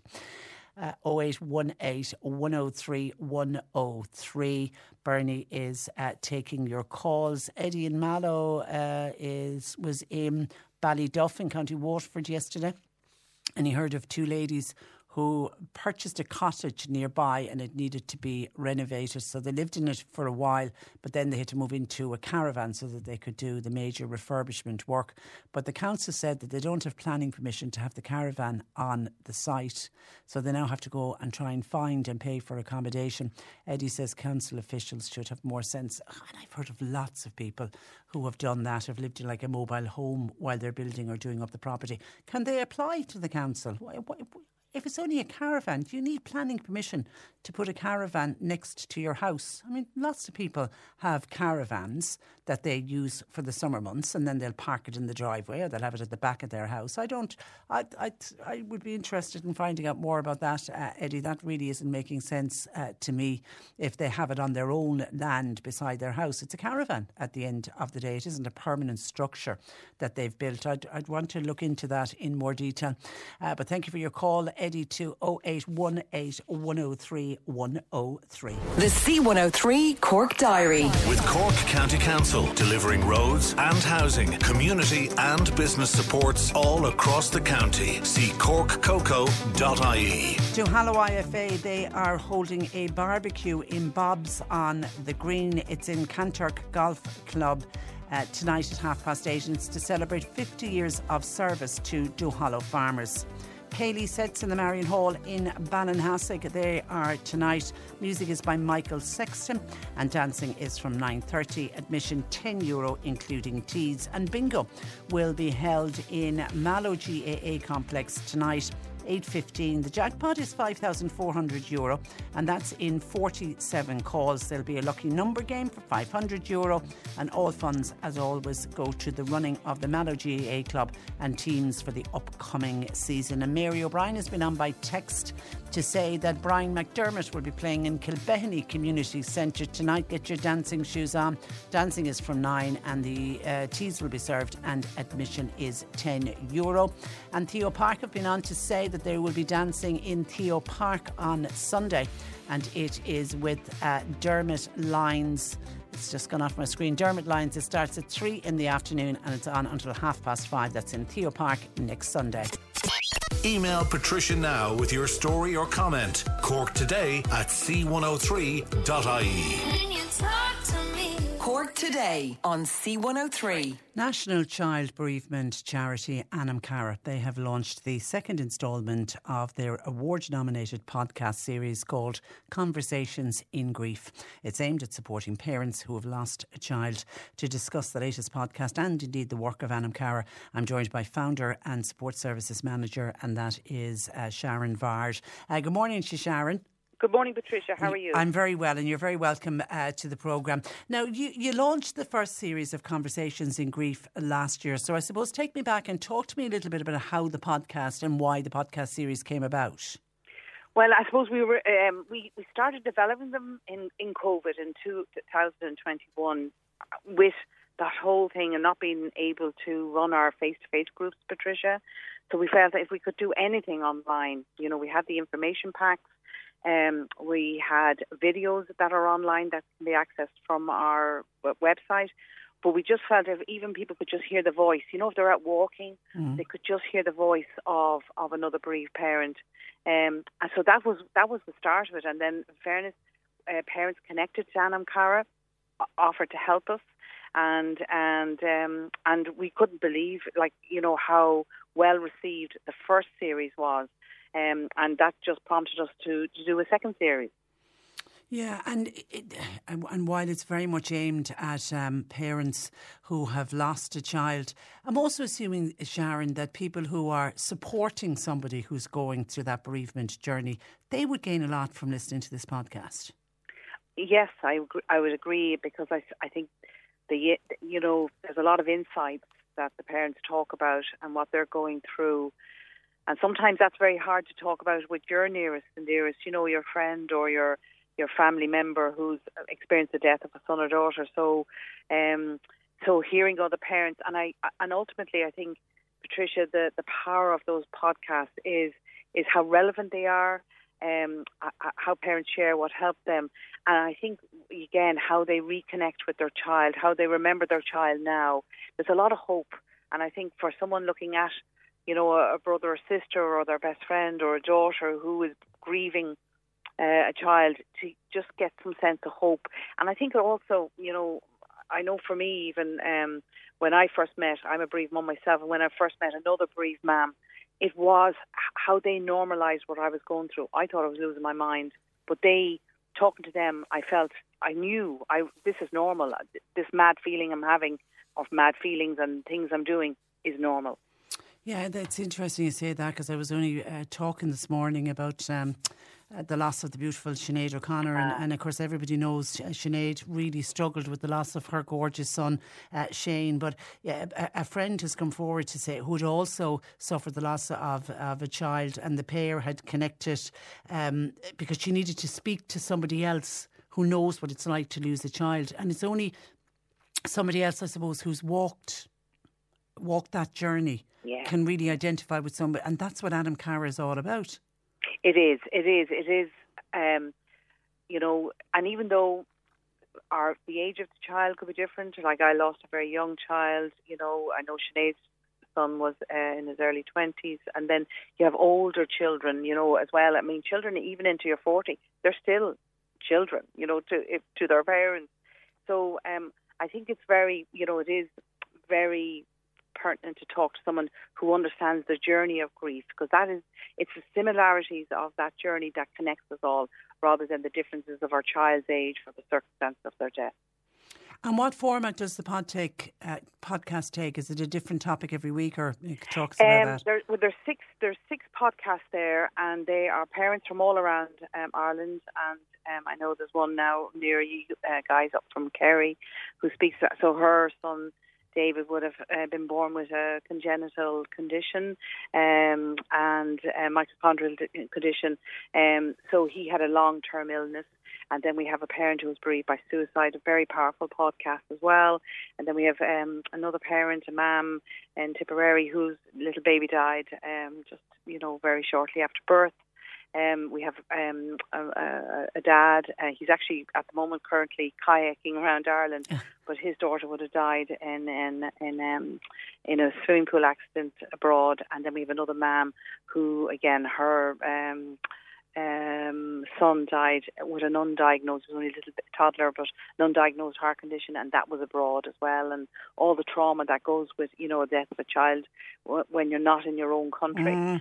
And then the final podcast is, again, an older child who just, it was like sudden adult death. Yeah.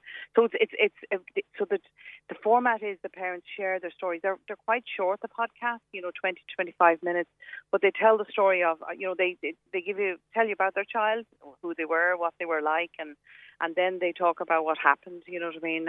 And then they talk about how, you know, the journey afterwards and what helped them, what didn't help them, and how they have reconnected with their child.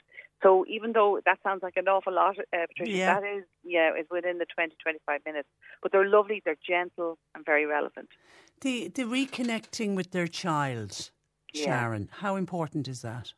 I think, you know, as a bereaved man myself, 19 years on, it's something that we can all do. And it is important because, you know, our child lived as well as died, you know what I mean? And you know, it is important that to honour them, we keep going and keeping their memory alive. Well, you know, for me, you know, obviously I do the work with Anam Cara, but, you know, I do a lot of other things now that remind me of Rachel, and I do for Rachel.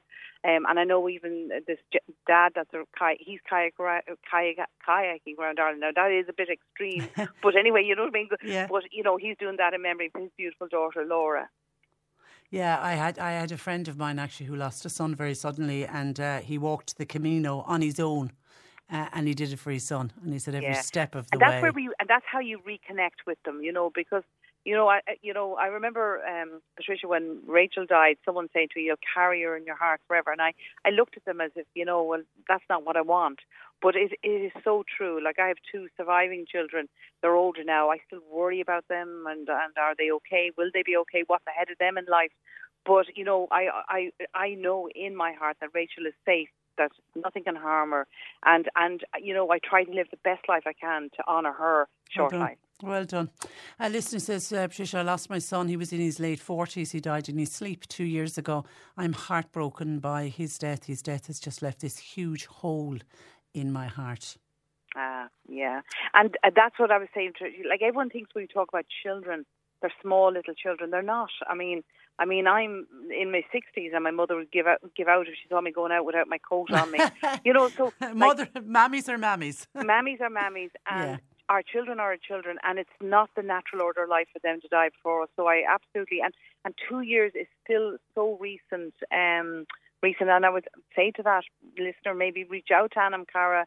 I don't know what part of we've groups in Cork, we've groups in Kerry. Because I was saying that earlier. I'm always calling out when there's the meeting in the city, and there's one in West Cork. There's a newish group set up in West Cork, and for people to go to those meetings. I mean, and you know, and I know, having spoken with other parents over the years, you know, when you go first, you don't have to talk. If you don't want to talk, you can just sit and listen. That's right, and it's. and it is, you're with people who get it, you know, so there is no word, there's no need for words. But even if you do want to talk about what's on your mind, you can speak the unspeakable at these meetings, and everyone does. No one thinks you're mad. Everyone understands. So there's a lot of support there for any recently bereaved parents, and sadly 2 years is still recent enough. Yeah, it's still it's not still that very long raw. ago. And is it fair to say, Sharon, that the loss of a child is so different to any other kind of bereavement? Having lost my dad, I would say yes, and I adored my dad, and I have only a daughter. But I think when your child dies, it's not just their physical absence, Patricia. You also lose all those milestones you've made with them, and I suppose from babies you're talking about communions and confirmations, and then graduations, and the first job. So it's an ongoing loss, and I think that's what makes it harder and very overwhelming at times. And again, as I said, it's they're not supposed to die before us, so it's there's always a feeling of being robbed of their presence. Yeah, because Rachel was 5, wasn't she, when Rachel... She was 5, yeah. Yeah, so you would have had all of she wouldn't have done the first Holy Communion, the confirmation, the graduations, all of that. So, and it's coming up like it'll be 20 years next year, which is a lifetime in some ways, and probably to you only feels like yesterday. Rather than get over her loss, Sharon, do you just learn to live with the loss? Is that what happens? Yes, I suppose we grow bigger as people around it, and we learn, and we become more resilient, Patricia. So we learn what helps us and who helps us, and people maybe get involved in different things or start taking up different things. A lot of, I know a lot of parents will take up fundraising and start fundraising in memory of their child, which is wonderful. So they continue their child's legacy. And I remember a professional saying at one of our talks one time, every child, even the littlest baby, leaves a legacy, and we as our parents continue that. So it's, but you still, 19 years on, 20 years on, you still get, you get your moments. I might be walking down the street and I see a little girl who looks like her. I still can't visualise her as a 24-year-old, 25-year-old, but I would see a little girl and you just get the little whack. But I think the difference between now and going back to those early years is that I know I welcome the whack, Patricia, because it just confirms that the love and bond is still there, and that I still miss her, and that's important that I still miss her every day. But yes, and I know that I will get over this. But I think for any of those parents like that parent that wrote into you there, you wake up every day with that same awful feeling. It's like Groundhog Day. And I think particularly in the second year, family and friends are going back to their own lives, and we're still left, with our loss. So it's a tough time, a very, very tough time. It's and I just, again, hope they would reach out to Anam Cara. There's the information pack, there's the videos online, and now we have these wonderful podcasts, and then maybe come to the group as well. Yeah, and that's what I think when I heard about these the podcast launching last year, the one thing I felt about it was, not everyone may be able to access, because of where they live, may be able to access the support group, and for others they just mightn't be ready yet to do it. But that's what I love about the podcasts, Sharon. Anyone can access them, no matter where they are. Yes, and the other thing is that we have online groups as well, Patricia, for people who are, maybe it's not a distance you can drive to one of our groups. And one of the most powerful things we do online is our bereavement information evenings. So again, for parents, and if they're maybe older parents who are not very technical, they could maybe ask, another younger person, another member of the family, to get them online. And we do talks on bereavement information evenings with guest speakers, so they can come in, and again they can be very anonymous in that space, and listen to a professional talk about grief and parental grief and its challenges and the milestones and what helps and what doesn't help. And then they have a chance to hear other parents talking online as well. So again, it's a good way of sussing us out, as an organisation too. Okay, listen, you do the most amazing work at Anam Cara. People can find out more on your website, animcara.ie, and good luck with, and I'm assuming wherever you get your podcasts from, Conversations in Grief. Sharon, a pleasure as always to speak with you. Thank you for that, and thanks for joining us. No, thank you, Patricia. Thank you so much for helping us. Thank you. Good morning to you. Bye-bye. That is Sharon Vard, founder and support services manager with Anam Cara. Go to animcara.ie if you want to find out more. 0818 103 103. Our lines are open. Cork Today on C103. And some of your thoughts and comments coming in on the Coldplay concert. And some people will pay up to €1,000 for those tickets. Somebody said if all the people going to that concert could spare a tenner for the likes of the Peter McVerry Trust or for the Simon community, wouldn't that be wonderful? But maybe they're kind, generous people, and maybe they're doing it already. You would like to think that they are. Thank you for your text this afternoon, Patricia. I think the bike man, that's Paul McQuaid, whose name escapes me, is absolutely wonderful. I also wonder, would it be possible to get some of the young vandals who are causing destruction on our streets and destroying lives to maybe get involved in similar projects? Could they do it possibly as part of their rehabilitation? Thank you and have a good weekend. I'd love to see projects like that get off the ground, and have a good weekend yourself. Thank you for your text. And then a completely different topic. Patricia, I wonder, am I the only person who has had this observation lately? While reading the Irish Examiner, there are a number of job offers advertised, but they're mostly paying the same wage, which is €30,000 per year. And when you level that out over a year, I think that's a pretty low wage after tax and everything else is taken into account. How can every employer, no matter what job, be offering a similar price? Has anybody else noticed that? So I did a quick search.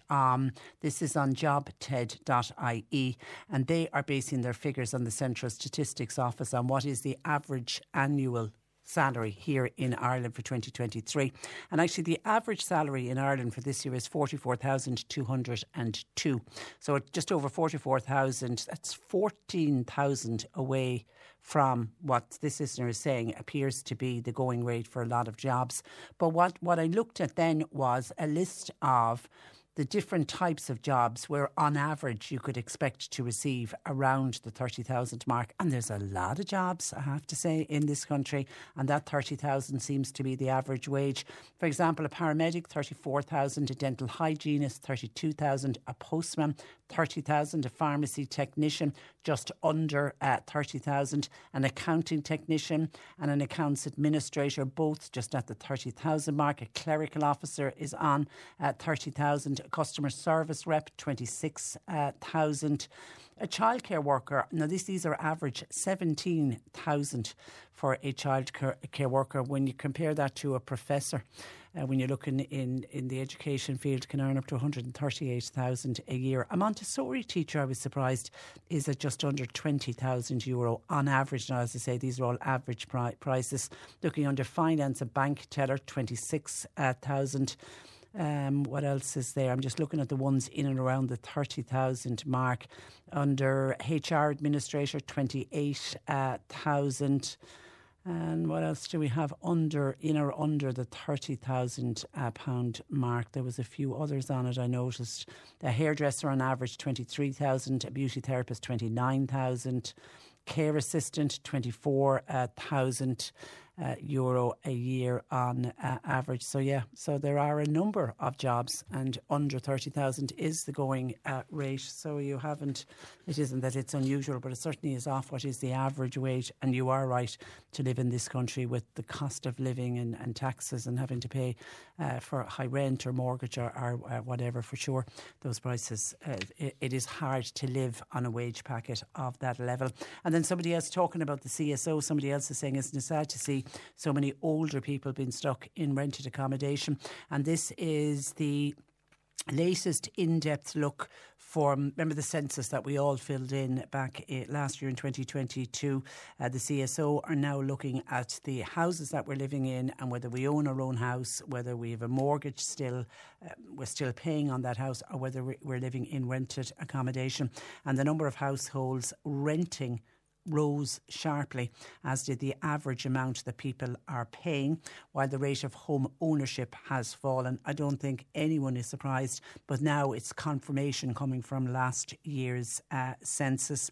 The CSO found that the increase in the number of homes did not keep up with the rise in the population since the last census in 2016. The number of households headed by a person over the age of 65 renting from a private landlord has almost doubled between 2016 and 2022, and that's what our listener is saying is a worrying trend and a worrying figure. The increase in renters means the rate of home ownership stood at 66% in the census, but that's actually down from 70% if you look back on the census in 2011. And then they also looked at the age that people can expect to buy and own their own home.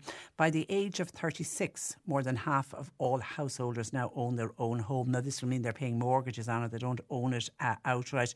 But when you go back and compare that number has been increasing over the years. Let's look back at the census. In 1991, more than half of people aged 36 owned their own home. That rose to 27 in 2002. It went to 28 in 2006. Then it jumped sharply to more than half of the people had to be 32 in 2011. It went to 35 years of age before you could expect to own your own home in the last census, and now it's at 36 in 2016, and then for last year's it's now at 36. And on census night in last year, renters were paying on average significantly more than they did on the previous census. The average weekly rent from a private landlord stood at €273 a week. Again, that's an average, but it's up 37% over the previous census. The lowest average weekly rent was in Donegal, and the highest was in Dunleary, Rotherdown. And then at state level, the housing stock, that increased by 5%, but the population went up by 8%. And this is seemingly, according to the CSO, is only a recent trend that actually began in 2016. Up to that, the numbers added to the housing stock always exceeded the rise in population. Therefore, we didn't have the housing crisis that we have now. And then other data that I love the Central Statistics Office and I love their data. Other bits that I picked out from the latest in-depth look is almost 72,000 houses said that they didn't have a working smoke alarm. It's 4% of the houses. I'm kind of shocked by that. I thought everyone would have at least one working smoke alarm in their house. And then the question on broadband is another interesting one. 79% of occupied houses have connection to a broadband. However, 1 in 5 households headed up by somebody aged 65 or over has no internet connection of any kind.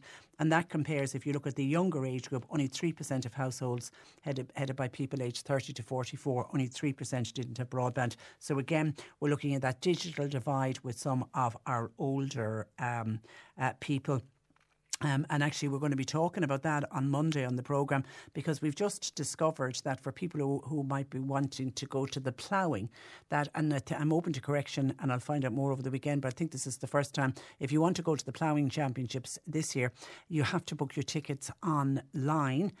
That's what they're encouraging everybody to do. And then if there's any tickets left, they will sell them at the gate. But when you get to the gate, they're not taking cash. And I think this is the first time that has happened. But the problem with booking it online for the 1 in 5 households with somebody over the age of 65, they mightn't have access to broadband or anybody to help them to buy their tickets online. So we're back again to a divide between older and younger people when it comes to accessing things online. But it's confirmed now in the CSO figures that 1 in 5 over the age of 65 do not have any type of an internet connection. And just staying on houses with the CSO, vacant houses, 48,000 vacant houses, and that's 2% of the housing stock. That's how many homes were vacant on census night in 2022. That's where I wrap it up for today and indeed for this week. My thanks to Bernie Murphy for producing and sitting in for John Paul for the last 2 weeks. He's back with us on Monday. Until Monday at 10, I'm Patricia Messenger. A very good afternoon.